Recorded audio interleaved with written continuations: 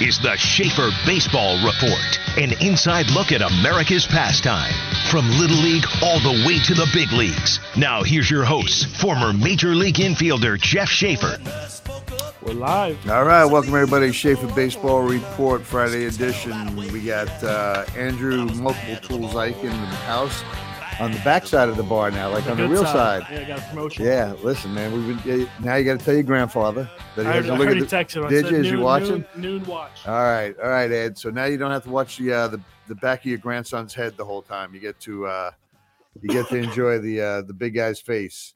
And we got a special guest that we're going to bring on here in a little bit. Robbie Allen. Robbie Allen's the head coach at Brunswick Community College down towards the Wilmington area.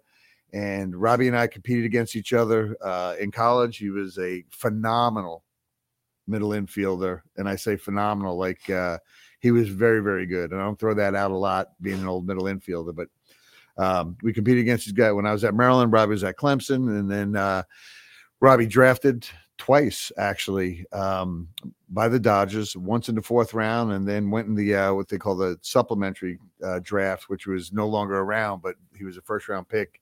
Then quite a bit of a journey, for Robbie. He's went from the high school coach, high school coach. He actually scouted for the Dodgers for a number of years as well. Then onto college and has been in the game forever. He's one of those guys. He's a lifer, and he's been a good asset to baseball in the Carolinas for many, many years. He's a good friend. We have good conversations when I call him with players. He's a straightforward guy, and the beauty of that is, we bring players, Andrew, that we like, that think could help programs out, and sometimes it doesn't fit the program. Either they're looking for something else, or that's not the style of player that they want. And you look for candid conversations with these guys, because neither of us have a ton of time to waste. It's you like him or not. Well, we falls a little bit short, or it's not what we're looking for, so on, and then we move on, and then the next player we see, we go back to. It's so he's not a used car salesman, which we deal with quite a bit out there. But before we bring Robbie back in here, let me just, you know what? Let's go ahead and let's bring Robbie in, because I do want to go over some of the big league stuff that's happening, and then we're going to transition into the things that we see differently than when we were coming through. So Robbie's probably a year older than I am, so we played through the same year. But Robbie, welcome to the show. Thank you for jumping on with us. You hear us okay? I can. Thank you for having me. Excellent. So watching the playoffs right now, it's been interesting. Obviously, San Diego and Philadelphia tied up. We got Dusty Wathan, whose son Huck played through here, and Gus played with us. Third base coach with the Phillies, going to get our Spirit of the Game award at our home plate gala this year. That's a 1-1 series playing today. Good series. Yep. And then we have Yankees and Houston, which dropping the ball shape. Oh boy, man, it's not looking good for the Yankees. But they're going home, and that always changes the scenario. And you never know. Get back around to Cole and see what happens from there. But the game, Robbie, that interested you the most, and I don't know if you got to watch it, but unfortunately I stayed up and watched the whole thing, was the 18-inning game between Seattle and Houston. No runs scored all the way until the 18th inning. So 1-run win on a walk-off home run. Well, not a walk-off, but on a home run by Pena, which is a rookie, 20-year-old rookie.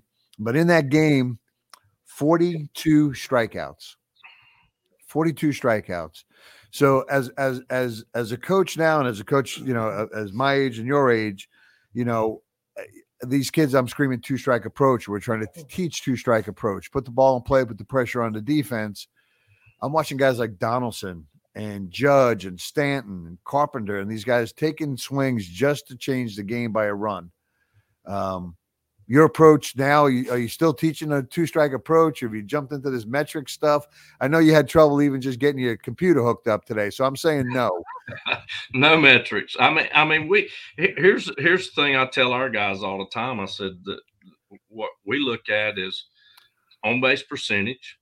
I mean, how many runs you score, how many runs you drive in. I mean, that's the metrics we go by. offensively, and we do teach a two-strike approach. I mean, we teach first strike's yours. After then, it belongs to the team, and your objective is to reach first base in some manner. So we do teach two strikes. What about how much? The college game obviously is different than the pro game, and you and I have spent a lot of time in the pro game. But the pro game when we were playing didn't really change a whole bunch in terms of manufacturing runs. So the hit and runs are almost a dead issue.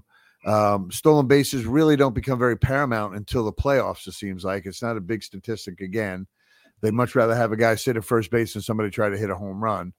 But you guys are, do you look to small ball? I mean, obviously at times you bring in players that are big, power guys that you're leaning on them for those numbers. But in terms of, manufacturing runs, hit and run, bunts, steals, all part of Brunswick's game.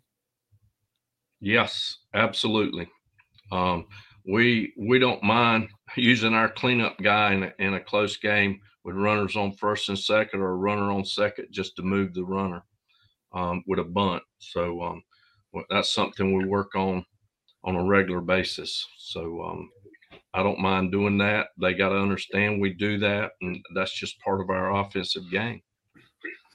Those are the fun games to watch. We were talking last week, how, the shift coming out of the game again, they eliminating the shift. To me, that puts more emphasis on the second baseman being more of an athlete again than the guy that can just catch a ground ball and drop 20, 25 home runs a year, or, So I'm watching the other night, and they take the shortstop and they put the shortstop in the second baseman spot, and they move the second baseman up the middle a little bit, so the shortstop's playing with more range. But eliminating the shift brings back guys like you and I, the middle infielders, that you had to be more versatile. You had to be able to play on both sides of the bag. You had to be a little bit more rangy, and not necessarily, our offense was the biggest piece of that. It was more, are you gonna help win games with defense, pitching and defense? So, your recruiting processes. Do you still look to the middle infield guys, to be able to play both sides and being almost equal, maybe a little bit less arm strength on one side, but yet feet and hands the same? Yes, without a doubt. We try to stay strong up the middle. I've even said this before. I think the team that really put us kind of, so to speak, on the map, we're still not where we need to be, but that really jump started us was the 2013 team, and we had on that team we had 9 high school shortstops. Wow. I think that's important to stay strong. There, most of the time your middle infield is your best athletes. That's part of it, and that's part of our process. Still, we'll take a big guy on the corner, or a big catcher that can throw and receive and run the ball out of the yard occasionally, but we still, because we only have them 2 years, right? So we try to recruit athletes. So do you see a change in the athlete over, let's say, 10 years? Well, obviously in high school it's a different story, but since you've gotten into the college ranks, have you seen less of a baseball player and more of an athlete in terms of bigger, faster guys, and not so much instinct to? I see more athletes and less instinct. Yeah. And when I say instinct, I, for lack of a better term on that, they just don't have the knowledge. Yeah, they're not students of the game like they used to be. And I've seen that change. And that's a big change in the game today with the players that we're getting, is the knowledge of the game. So that takes go ahead, Andrew. Well, why do you think that's changed? Like what in 10 years has been the biggest difference maker for that? I think Showcase Baseball has screwed that whole process up. I think it's everybody out there playing for themselves, playing for a number, trying to show off their tools so they get a Robbie Allen or head coach at another college, something like that, to like them and want them because they're skillsy. And more times than not, when we go to these evaluating scenarios like these individual showcase programs, right? And the guy gets to throw four balls, 2 to third, 2 to home. You get 16 swings, you get 5 ground balls. it's all individual, or the holding a gun and a kid is running across the diamond to throw, 86, 87, 88, 90 miles an hour to first base, but yet not picking it clean and getting rid of it. And that's things when I talk about Robbie, and the things I remember about Robbie, because, again, all the guys that were a year ahead of me in the ACC or 2 years ahead of me, I always watched them. Robbie was an all ACC player, right? So I'm going to lock in on this guy. And, he was first step quickness guy. He was click off the glove. He had a good arm, but he was sure. Everything was sure, right? So, to answer that question, Robbie, bounce back in here in a second, but I just think the showcase platform has changed the dynamic. And I also think there's a flood of baseball coaches running these organizations that don't know the game and don't know how to teach the game. They can hit fungos, they can throw BP, they can do all that other stuff. So, Robbie, I'll leave that to you at that point. I think the playing of the games is good in some form, but I'll agree with you 100%. They're not teaching the game on a daily basis like it needs to be, and they're more worried about teaching the guy how to swing the bat, and I hear this all the time. If you can hit, you'll get somewhere to play. You'll play somewhere, and that's true. But you can only have so many DHs on your team. Right. So the other part's got to come with it too. And it's just we gave our players a baseball IQ test this year. First time I've ever done that. I mean, wow. I've got to do something, and now we've just done that. So now next week on Monday, we will go through it. And, I'm not trying to downplay our guys by any means. We got some that answered well and did well on it, but we got some that we need to make them understand what the question is. And so they'll put them in that situation so they'll know what that answer should be. So that's important. So when we do our evaluations of our players around here, that's one of the areas that, the mental part of the game. And, does the kid have a baseball IQ? But not only IQ, but you got to have a feel for the game. So Robbie will tell you, as middle infielders, the better middle infielders in the game that have a feel for the game can play with the game eyes in the back of the head. And what I say by that is ball hitting the gap, right? Extra base hits, whatever. We know where to go. We know where our spot is, and we have a feel for the runner. We know the speed of the runner. We know the arm strength of the guys, and we can take a relay throw and understand that guy is probably 2 steps past second right now and make a throw, or he's all the way to almost into third and you don't take it.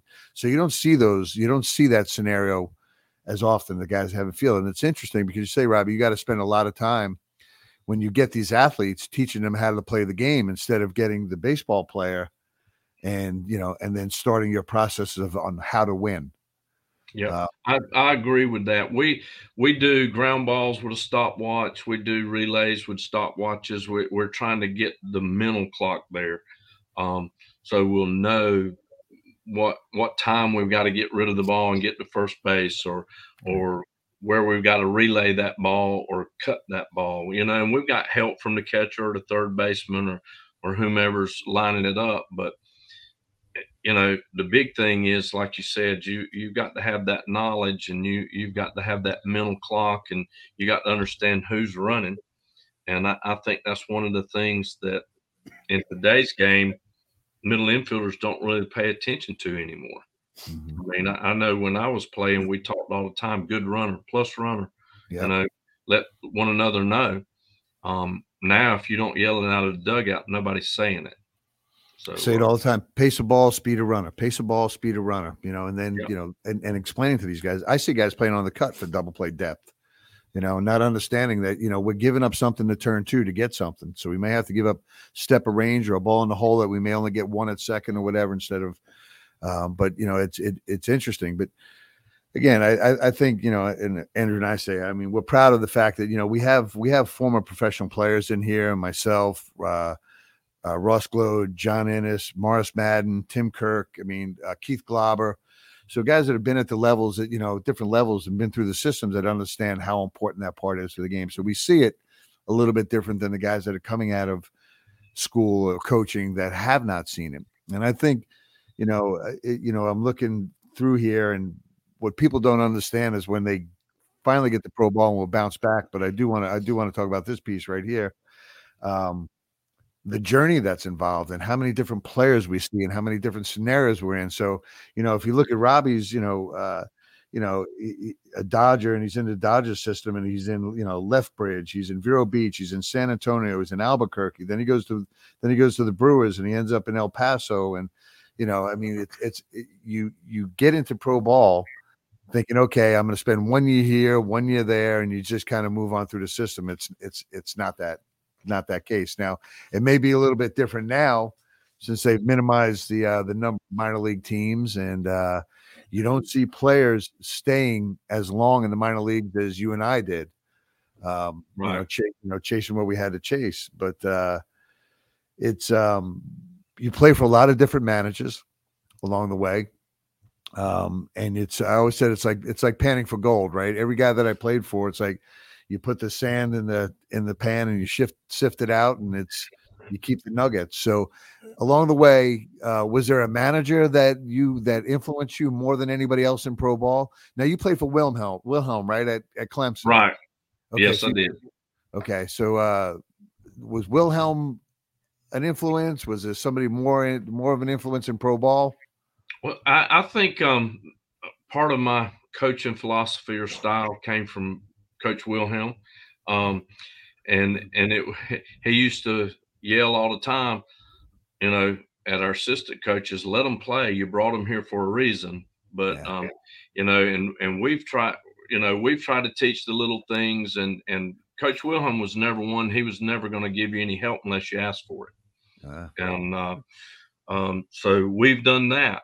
We're now at a stage this year and partially part of last year where we have to offer that help because the players aren't asking for the help on a regular basis. They think they've got it. And so, it's the culture of it has changed. So that part of it's kind of going away a little bit. Then I played with Terry Collins. I was with Terry Collins. He was my manager the whole time I was in the minor leagues with the Dodgers. So he was a big influence on what we did. And he was probably more about how you carried yourself with your energy and that type of deal. And I don't know if you know him or not, but he was pretty fiery. I played for him in Albuquerque 1 year. Yeah, pretty fiery guy. So, but anyway, so yeah, it was, that was kind of what I brought from him. But along the way, everybody that I played for, I enjoyed and tried to pick up little things. And I actually got to play for Joe Madden for a short stint, and it taught me not to be so serious all the time while you're on the field. And I played for Joe in Midland for a year too. Same thing. Yeah, it's he was a lot of fun. He was a different bird. He was a lot different than Terry Collins, that's for sure. Oh yeah, totally different. But anyway, so I try to bring a lot of it in. It's kind of like I tell my players, I've been coaching 34 years now, and since I got out of ball, and since I played last, and I told them, I said, I enjoy what I do. I have fun at what I do. And if you're not having fun, you're in the wrong place. And I've had them ask me, say, Coach, you enjoyed working and all the running? I said, yeah, because that was part of my goal to get where I needed to be. So yeah, I enjoyed it. I didn't have a problem with it. Yeah. Well, the evolution of the game and the player and the coaches, it's tough. It's tough for me to watch, even though we deal with it every day. And I do. I love everything. Once I get in the dugout or get on the field, everything is different. It's back to like you're doing what you love to do. And I've been fortunate, like Robbie, has to spend my whole life in this game one way or another. And people will say it's not really work. It isn't. It's a passion. It's love. But there is, there's work that's put into other players, not necessarily work that has to get put into us much anymore. So the evolution of the game, all these the metrics, and now the biggest piece for us, Andrew, you're going to bring this up, the portal. Robbie? What's your thoughts on the portal? I mean, obviously we're seeing a lot of colleges, universities having generally older teams. I mean, you're seeing kind of a mean age of 22 years old for these teams, especially here at Queens with our back door. I mean, they have kids that are almost as old as I am. I mean, they're 3 years younger than I am, and they're still playing. What's your thoughts on the transfer portal? I'm not a fan, and it's hurt a lot of young players, but the young players still think there's that opportunity for Division I. And what has happened with us, just like last year, we had 15 guys that were sophomores, but because of the portal, they were putting our guys on hold. We like you, blah, blah, blah, whatever. Just give us some time. And they were waiting to see what they could pick up in the portal. That instead of being a junior that has played at junior college, they were trying to get a junior or even a senior or fifth year guy that had played at the Division I level. And so it ended up hurting some of our guys. And I think that's going to continue to be the case over a period of time. And it's kind of like I tell them all the time, though, not everybody can play at Division I. I mean, you got to be realistic, but it's a couple of our guys that through the years that we've had guys similar to them go on and play at Division I and have been successful for the programs they've gone to. They didn't get a chance this time to go to Division I because they were getting a fourth or fifth year guy out of the portal. And I think that's going to continue to be the case. And unless you know what I figured out? What's that? The transfer portal is like playing pickup baseball in the backyard. Yeah. You're just picking and choosing who you want each year, and it changes each year. Well, it makes everybody a free agent for one shot, one-time transfer. You're a free agent. Yep. You don't like where you're at, you can get in the portal and see if you can find somebody to immediately too, right? Yeah, to sign you. And to Robbie's point, now these guys they're looking for somebody that they think has more experience that can help these guys win. They're starting to throw big money around these Power 5 coaches now, and even the D1s. I mean, it's better money than it's ever been, and it keeps getting better for those guys. So, if they don't win, on that, I'm seeing a lot of kids more than normal decommitting. Kids that were early commit, sophomore, freshman, even some in the early junior year, they're decommitting from schools that they committed 2 years ago. I think because of that reason, they're like, "Hey, we don't have a spot for you anymore." Yeah, it is a trickle down. So it's trickle down. It's made Division II better. It's made Division III better. It's made junior college baseball better. It's made NAIA better because better athletes are, they're older, they're more experienced, they're staying in it. But it's hurt the JUCO program to move kids out of the 2-year into a 4-year program, and especially at the levels that they expected to play. And then it's hurt us in terms of, trying to move the kids that we think have the abilities to play at the next level into the next level. Right. And it does. So I don't think the NCAA thought through this whole thing at all and realized, it was nice, Robbie, when they had to sit out a year. And when they had to sit out a year, kind of like made their decision a little bit harder to leave. Mm-hmm. And then having to get to the release from the college to do that. So it becomes hard for these guys it becomes hard for us that is trying to help the kids, because part of Robbie's program is get these guys 2 years experience, either get them drafted or get them moved on. And Robbie's taking pride in that because he's had a good track record of doing that, because the guys that we've sent there have been, we've seen them move on after that. And now it becomes more difficult for you. Yes, it is. And, we try to, I'm an upfront guy, so I make sure that the players we get know that it's going to be difficult, but it can be done still. But anyway. So that's people that realize, on the backside, junior colleges function a lot like our organization in a sense, right? Not to the level they are, but he has to spend as much time trying to help move his players as he does trying to get them prepared to win, right? Where a 4-year school is, hopefully they're going to develop players and,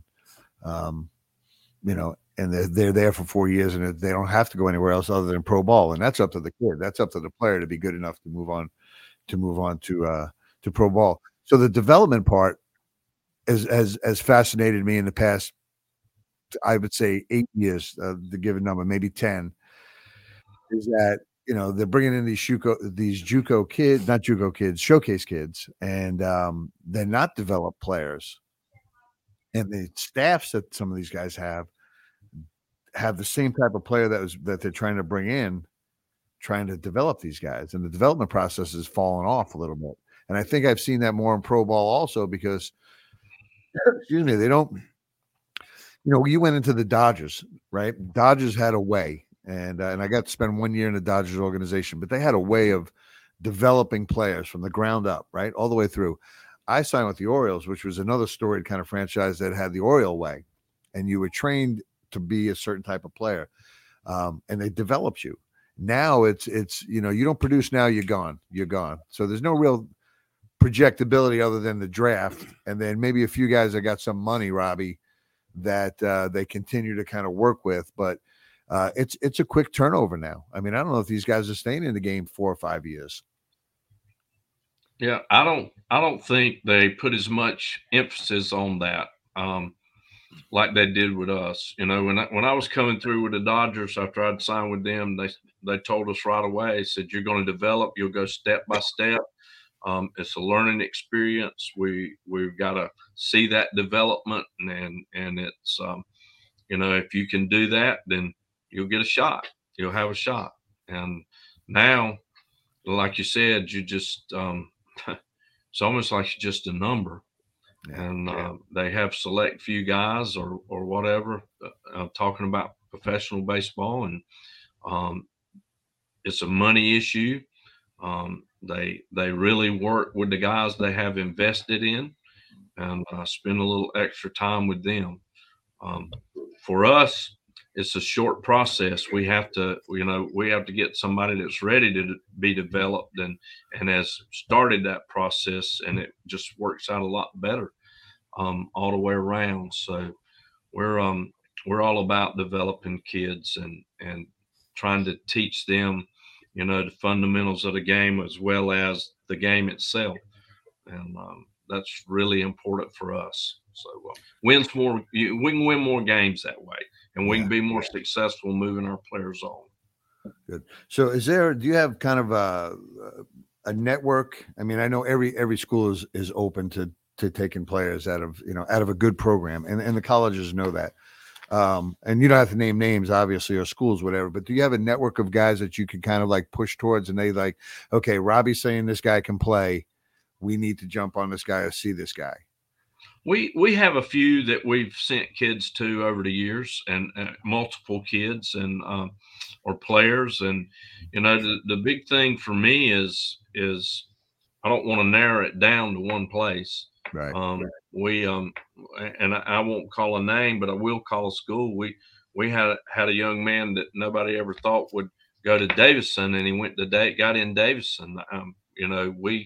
We not only push the baseball issue, but we have study halls, and we push the academic side, and we want our kids to, I told them, I said, my number one objective is to have the highest team GPA in the nation. And then number two is to win the World Series. But anyway, it's just, that's important too. That's part of development.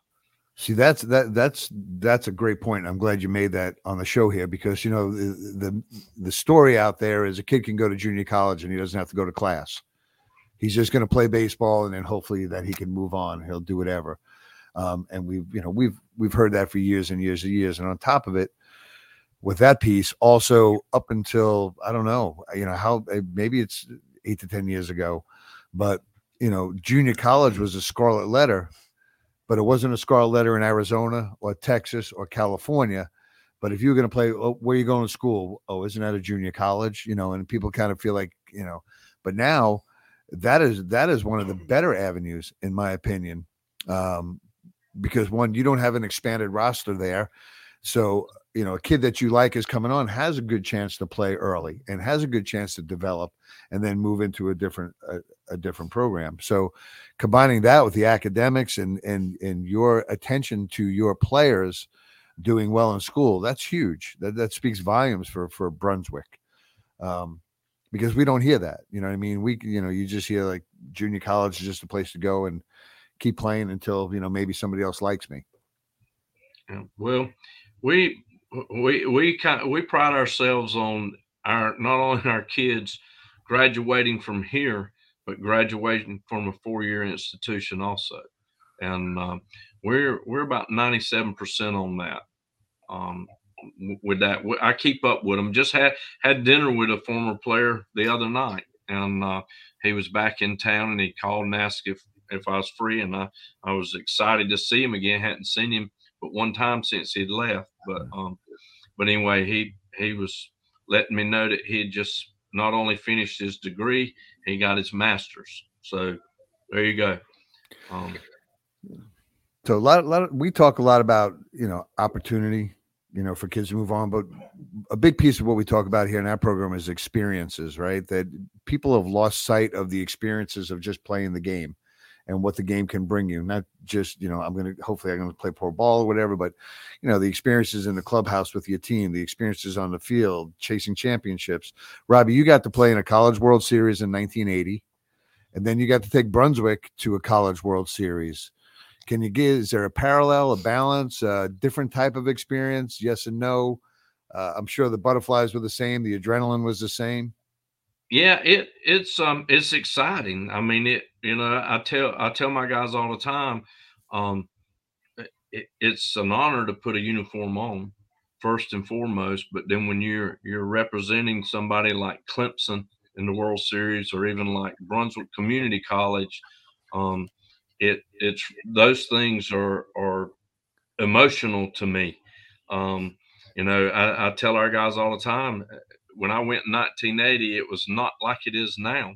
There was not a lot of fanfare, but I tell them, I said, I'll guarantee you there's nobody on that field that was more excited today when they played than when I was in 1980. And it's that way when we go to the World Series now. And we've been fortunate. I've always said this, and everybody says it, and I've heard it all my life: good players make good coaches. So guys like you that help send me good players or let me know about good players, and we get those guys, and we're successful, and we do go to the World Series, and then that just, we'd like to win it. We're there to win it and compete, but it's all about the competition and learning to compete with yourself and letting your emotions take over when you're out there and still play the game. It's the same game. It's just a lot bigger atmosphere. And but yeah, it's great experiences.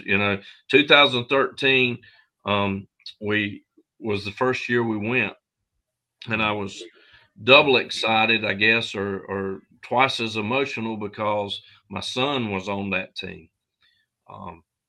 Then we went in 16, and we actually had a really big turnaround during mid-year and played really well down the stretch, and we won a couple of games and put ourselves in a position to do really good, and ended up just making a couple of mistakes in the ninth inning that cost us.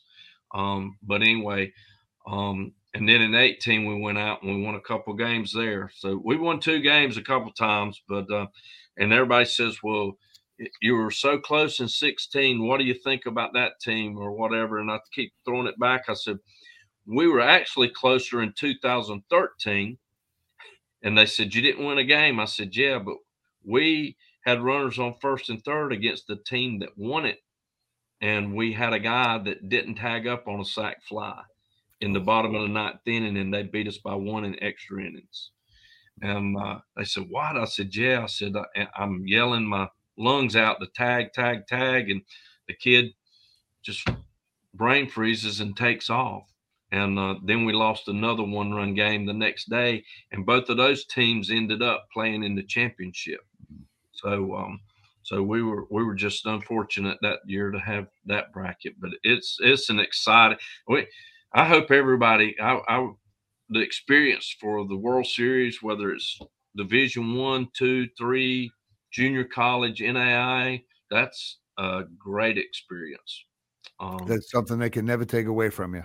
Never. And you can go back on the emotions and feel it. So it was interesting when I was reading today, some stuff on Robbie. Your guys at Brunswick, when the practice is over, a game's over, you break and you scream 1296. Yep. Right? And we explained to everybody what that it's 1,296. But could you explain to everybody what that's the mileage it is to get from our parking lot to the College World Series? So we go 1296 when we break, when we take the field, and team unity is really important in any sport, and we don't yell defense or whatever, or different things. We just yell roll fins, and that was our 2000 team or 10 team that started that, and we have 14 guys sign off of that team and go play Division I baseball, and they went wire to wire in regular conference, and then we stumped our toe in the regional and lost the first game, and just didn't have enough arms to come back. Got back to the championship game, but lost. But that's the team that really kind of opened things up for us, and they were the ones that started that, in conversation that we had, and I'm still in touch with all of those guys and even guys before them. And it's the family for us is really, really important. We could not survive without our families. We have a big parent-player conference at the beginning of each year. We talk to them about what 1296 is and how important it is for us and the guys that paved the way for their son to be able to play here, and the parents that gave. So those things are important, and it's just we try to do everything we can do to gear everything to set our goal to be in the World Series and win the World Series. And we know there's a lot of stepping stones for that, and we include our parents in on that because we want them to know how important that is.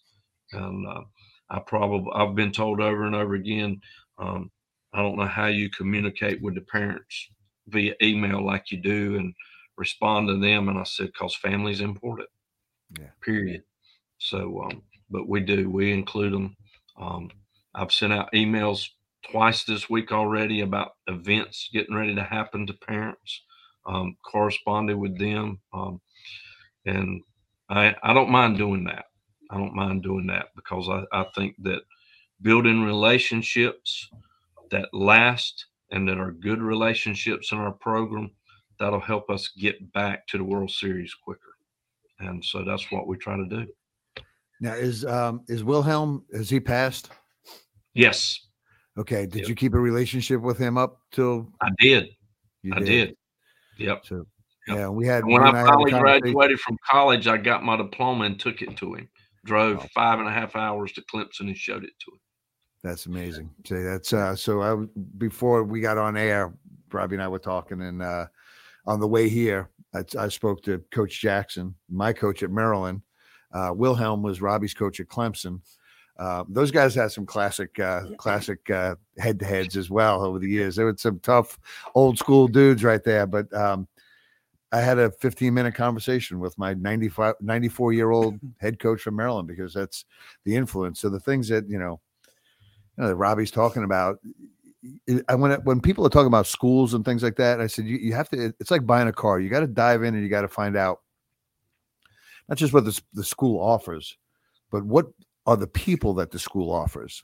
And Brunswick offers a Robbie Allen or, that's important because you're sending your kids off. You're letting them leave your house at this point, right? You've raised them and you've given them all the life lessons and they're tired of hearing your life lessons. But you send them down the road and you're sending them to people that, when I'm talking to a family, Robbie, and I'm saying, I know this guy, I trust this guy, I would want my son to play for this guy, goes a long way. instead of, hey, I want to wear this uniform because I think it's something special. So you got to, I mean, families have to understand, how you're going to spend more time with Robbie Allen than you're going to spend with any other teacher there. You're going to spend more time with the college coach there. So is this the right fit? Is this the right person? Can he handle Robbie being old school, or a different coach having a different approach to things like that? Or does the coach really care like Robbie does about the families? Or does he just care about W's and advancing himself through the system? So that's huge, man. The things that you're bringing today, Robbie, is just, I'm appreciative of it. I'm appreciative of our friendship, our times competing against each other and, watching what you've done down there. And I don't know, man, you got anything else I got one more question for you, Robbie. What is the biggest hurdle you're finding out right now as compared to when you first started your head coaching role at Brunswick? Is it recruiting? Is it interacting with the athletes, like connecting with them since personalities are different? What is that biggest hurdle for you? I think the biggest hurdle for us is, and people don't realize this, is community colleges, not junior college, but we're a community college. Community colleges does not get any support financially from the state of North Carolina. So even though our 87 student athletes that come to school here and play 4 sports, we still have to fundraise money to support our program. And we fundraise a total of $25,000 to $40,000 a year for baseball to survive. We're at a point right now, and I'm not poor mouthing. We've survived, and we have supporters and things in place to try to help us. But because of the cost of everything, when we travel 2 hours and 30 minutes to Pitt Community College this time, we're probably going to go on a Saturday morning and play a doubleheader and come back. Then they're going to come play us a single game on Sunday.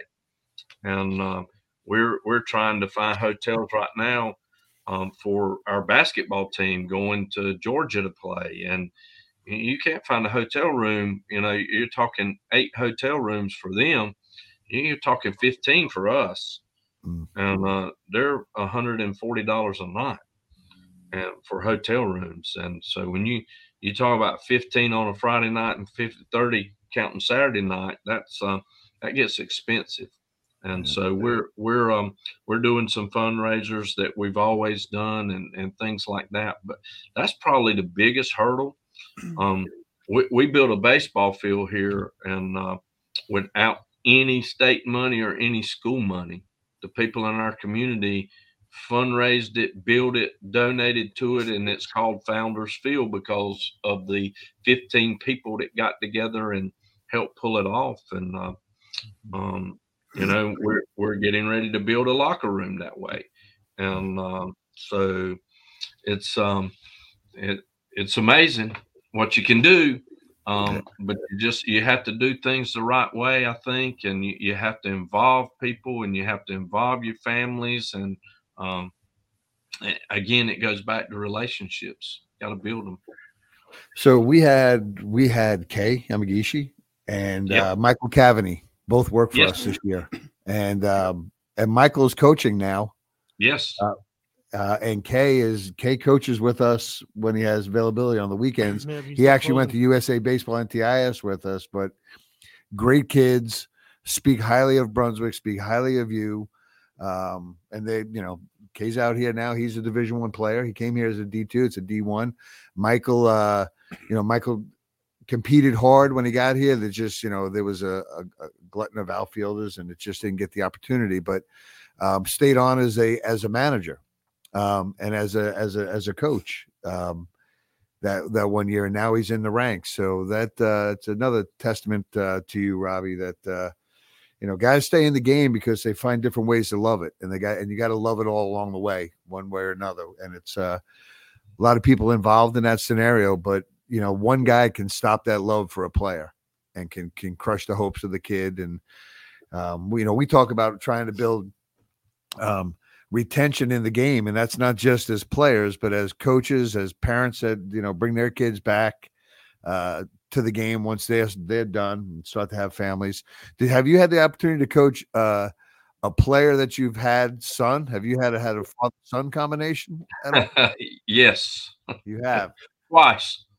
Twice. Look at that. Getting old. Yeah, man, you are.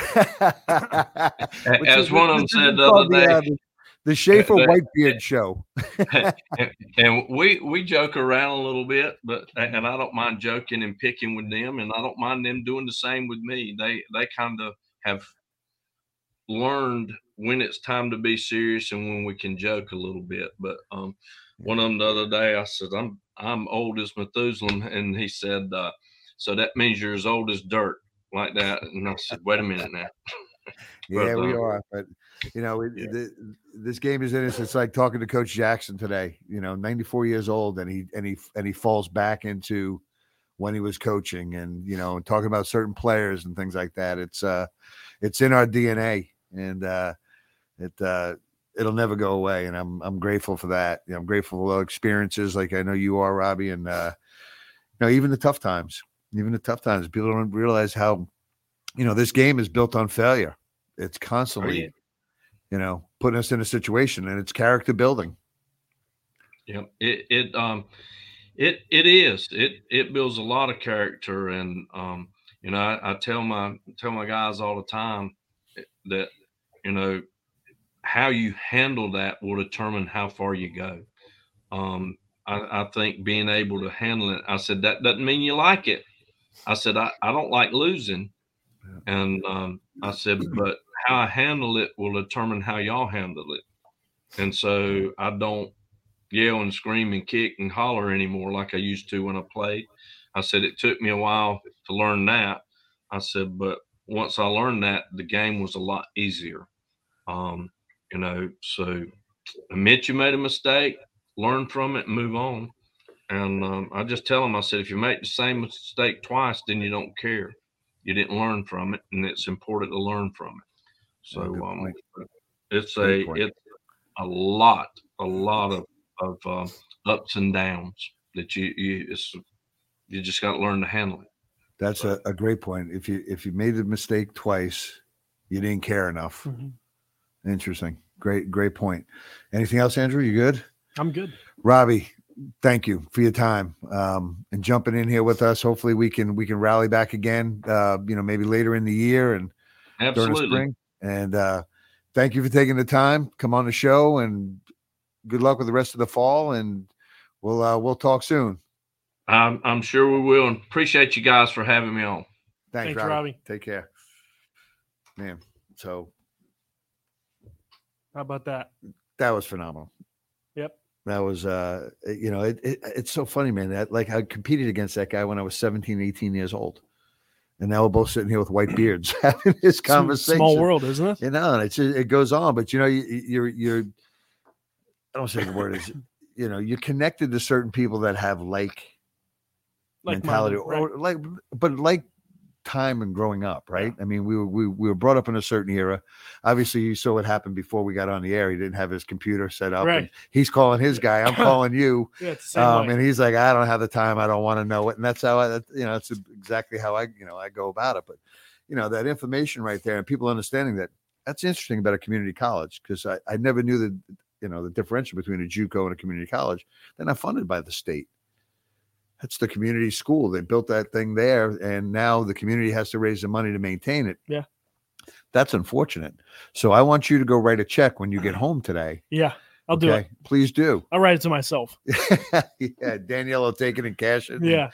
Go have a good time with it. But that's just it's a different perspective for people out there that just, that think, if I don't play Division I don't want to play, right? And it's not that way. Like that's if you're a baseball rat and you love this game, you're going to play this game as long as you possibly can, right? Yeah. I mean, it's just how it goes. Let me ask you this: do you have any regrets that you didn't take that offer and go play? I mean, there's always regret, right? Yeah, there's regret with any decision you make, because you always be like, "What if I did this?" Right. I mean, that's what I was. I was a what if guy. I mean, what if I stayed in college? Could I have gone past it? Who knows? I kept growing. Right. Who knows? Right. But no, I mean, I would say there's regret, but there's also not regret, because I had a fun time in college. I focus on academics. No, I don't say that, but you always wish back and say, okay, I wish I would have played another 3 years. just Yeah. to play. Of I mean, the course. experiences, Yeah. looking at the experiences and stuff. Yeah. And we all find our experiences Mhm. and the levels. It's like Zach, right? You know, my Zach saying, Dad, I like it. I don't love it. Right. So then you can't go do it. And now he's into this other whole process. He's actually flown out to Arizona today to get in front of the national chapter for his fraternity because they're ready to bury his fraternity. You know, so they're in trouble. But so they you know, the school voted Zach in to go out, and so that whole experience right there. I mean, he's going to go save their, you know, their fraternity at Hope school. happens Well, all the time. yeah, it's but you know, you find different ways. But when you have kids, you're in baseball. I mean, you really didn't leave the game in the sense, because you've been with us ever since you were school, you know, with the intern, and then moved on, and now a huge piece of what we do. Right. Oh, you said right? I didn't even expect you to say right when I said that. I mean, I'd never stop. No, huge piece. And well, no, as far as that not stopping, I never stopped with baseball. But you know, here you are still in the game, but you know, your nephews, and we watch them hitting off T-ball. I go to Lucas's last T-ball game tonight. You know, 6 it's o'clock. last game tonight. Last game tonight. So you know, the who home run knows? or something. And you know, we're talking about spending more time involved with USA Baseball than actually coaching on the field. You and Right. I. It's tough to get away from that, but you know, if Lucas starts coming and James starts coming through the system, then you maybe, see. yeah, you know, at some point. yeah. You know what I was thinking about this this last week? What we talked with the players NIL last week. Right. Do you foresee these like Class A athletes who are like the top 1% who are going to make that high money? Do you see them staying in college longer because the players NIL, they might make more money there than going to the pros? Yeah, I mean, I'm sure there's certain people that are going to make that determination that, you know, why am I going to jump out of here? You know, I mean, there may be a player that is not really a projectable pro, maybe he'll get in there, but he's a personality on the college, right, you know, campus, and he's making money out, you know, and he'll stay and do it. I mean, listen, money talks to a lot of people, right? And people make stupid decisions sometimes based on money. Yeah.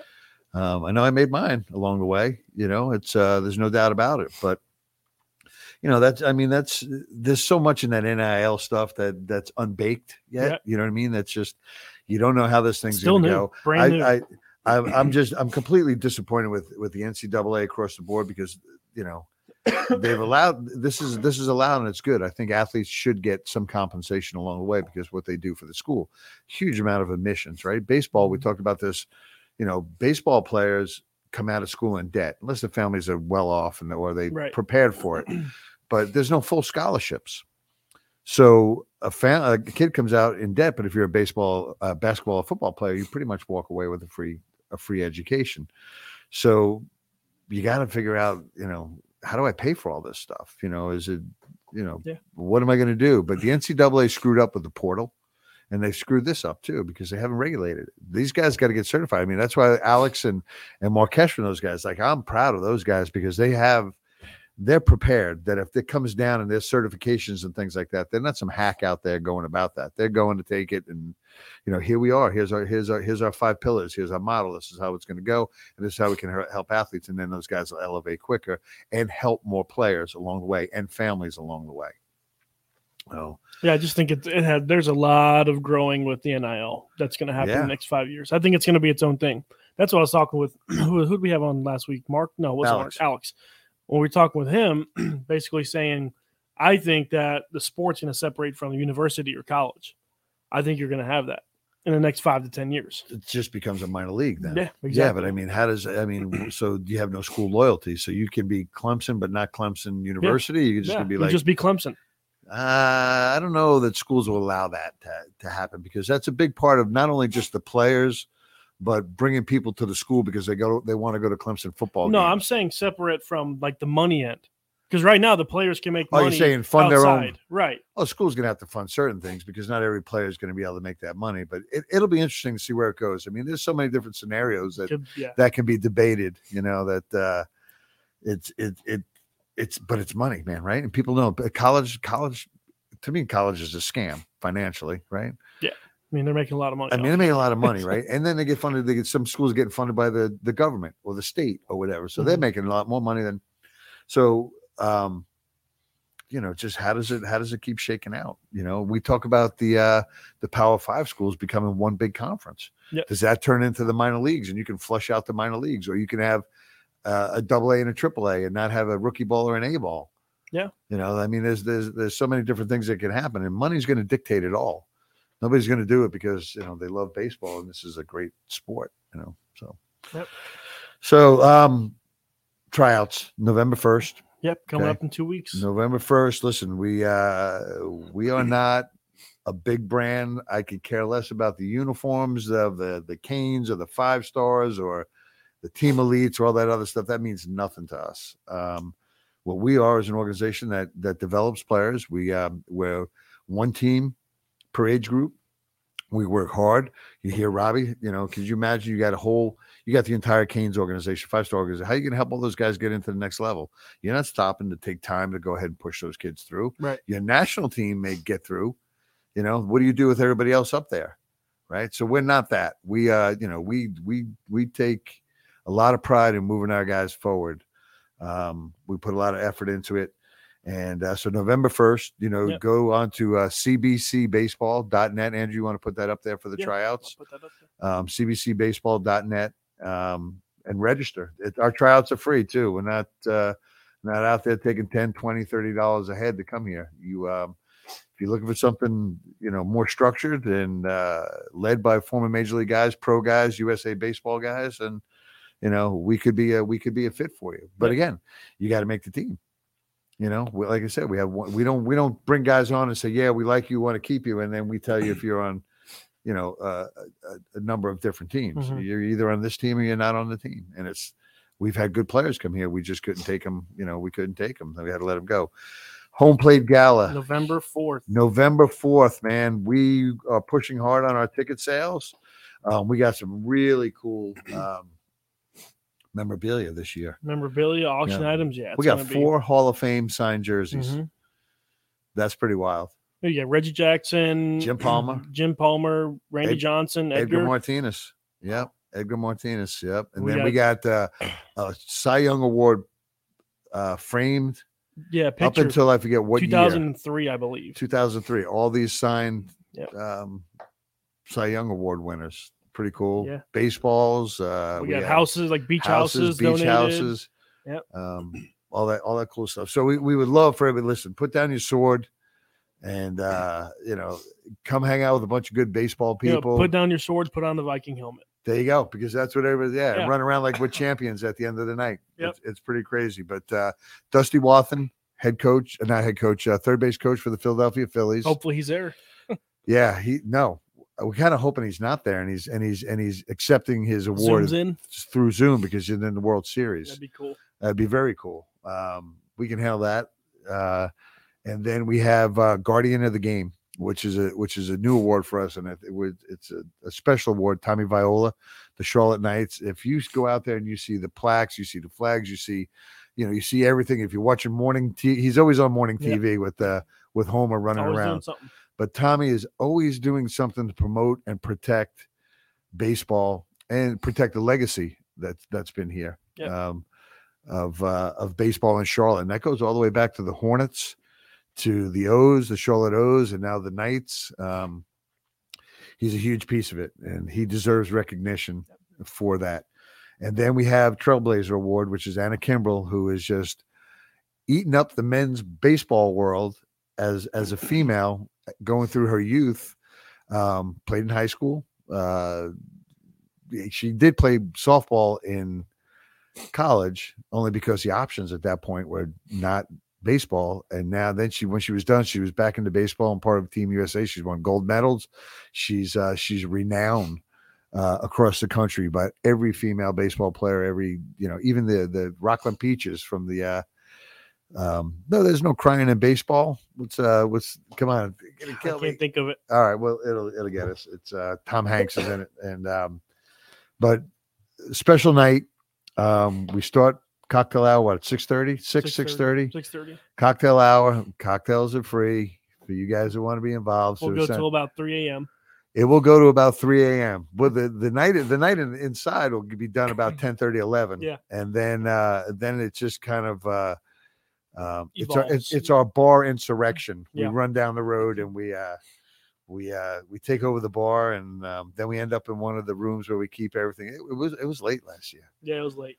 It was A league of their own. A league of their own, right? A league of their own. So we want people to be involved. I mean, please go out and buy tickets. If you cannot be there, there are people that would like to come that maybe can't afford to be there, that we would like to have there. So you can make a donation. A seat is $195. You can make a donation for $195. Just let us know. We'd like you to give the seat away. You can buy a table for $2,500. You can seat 10. We got MLBPA involved with us. We have CPI involved with us. Pepsi. Pepsi, Architect Sports, Pepsi. YPC Media. Yeah. So we're pushing it hard, man. It's a good time. It's and it's celebrating people that are affecting people positively just through their celebrity in the game. So that's it, man. We crushed that hour, didn't we? Yeah. We Went did. by quick. It did. And we thank Robbie again. And Andrew, this is your new side, man. Where's John gonna be? We'll Put him right in front of the put baby. right there, right next to the baby. Whatever. We got bend over John in or front of the Keith baby. or whoever else comes in here. But and hopefully your grandfather's happy that he got to look at your face and not the back of your head the whole time. He texted me. Excellent. All right. Well, thanks for listening, Ed. And we appreciate everybody listening to Schaefer Baseball Report. And we'll be back next Friday. So peace out. Thank you.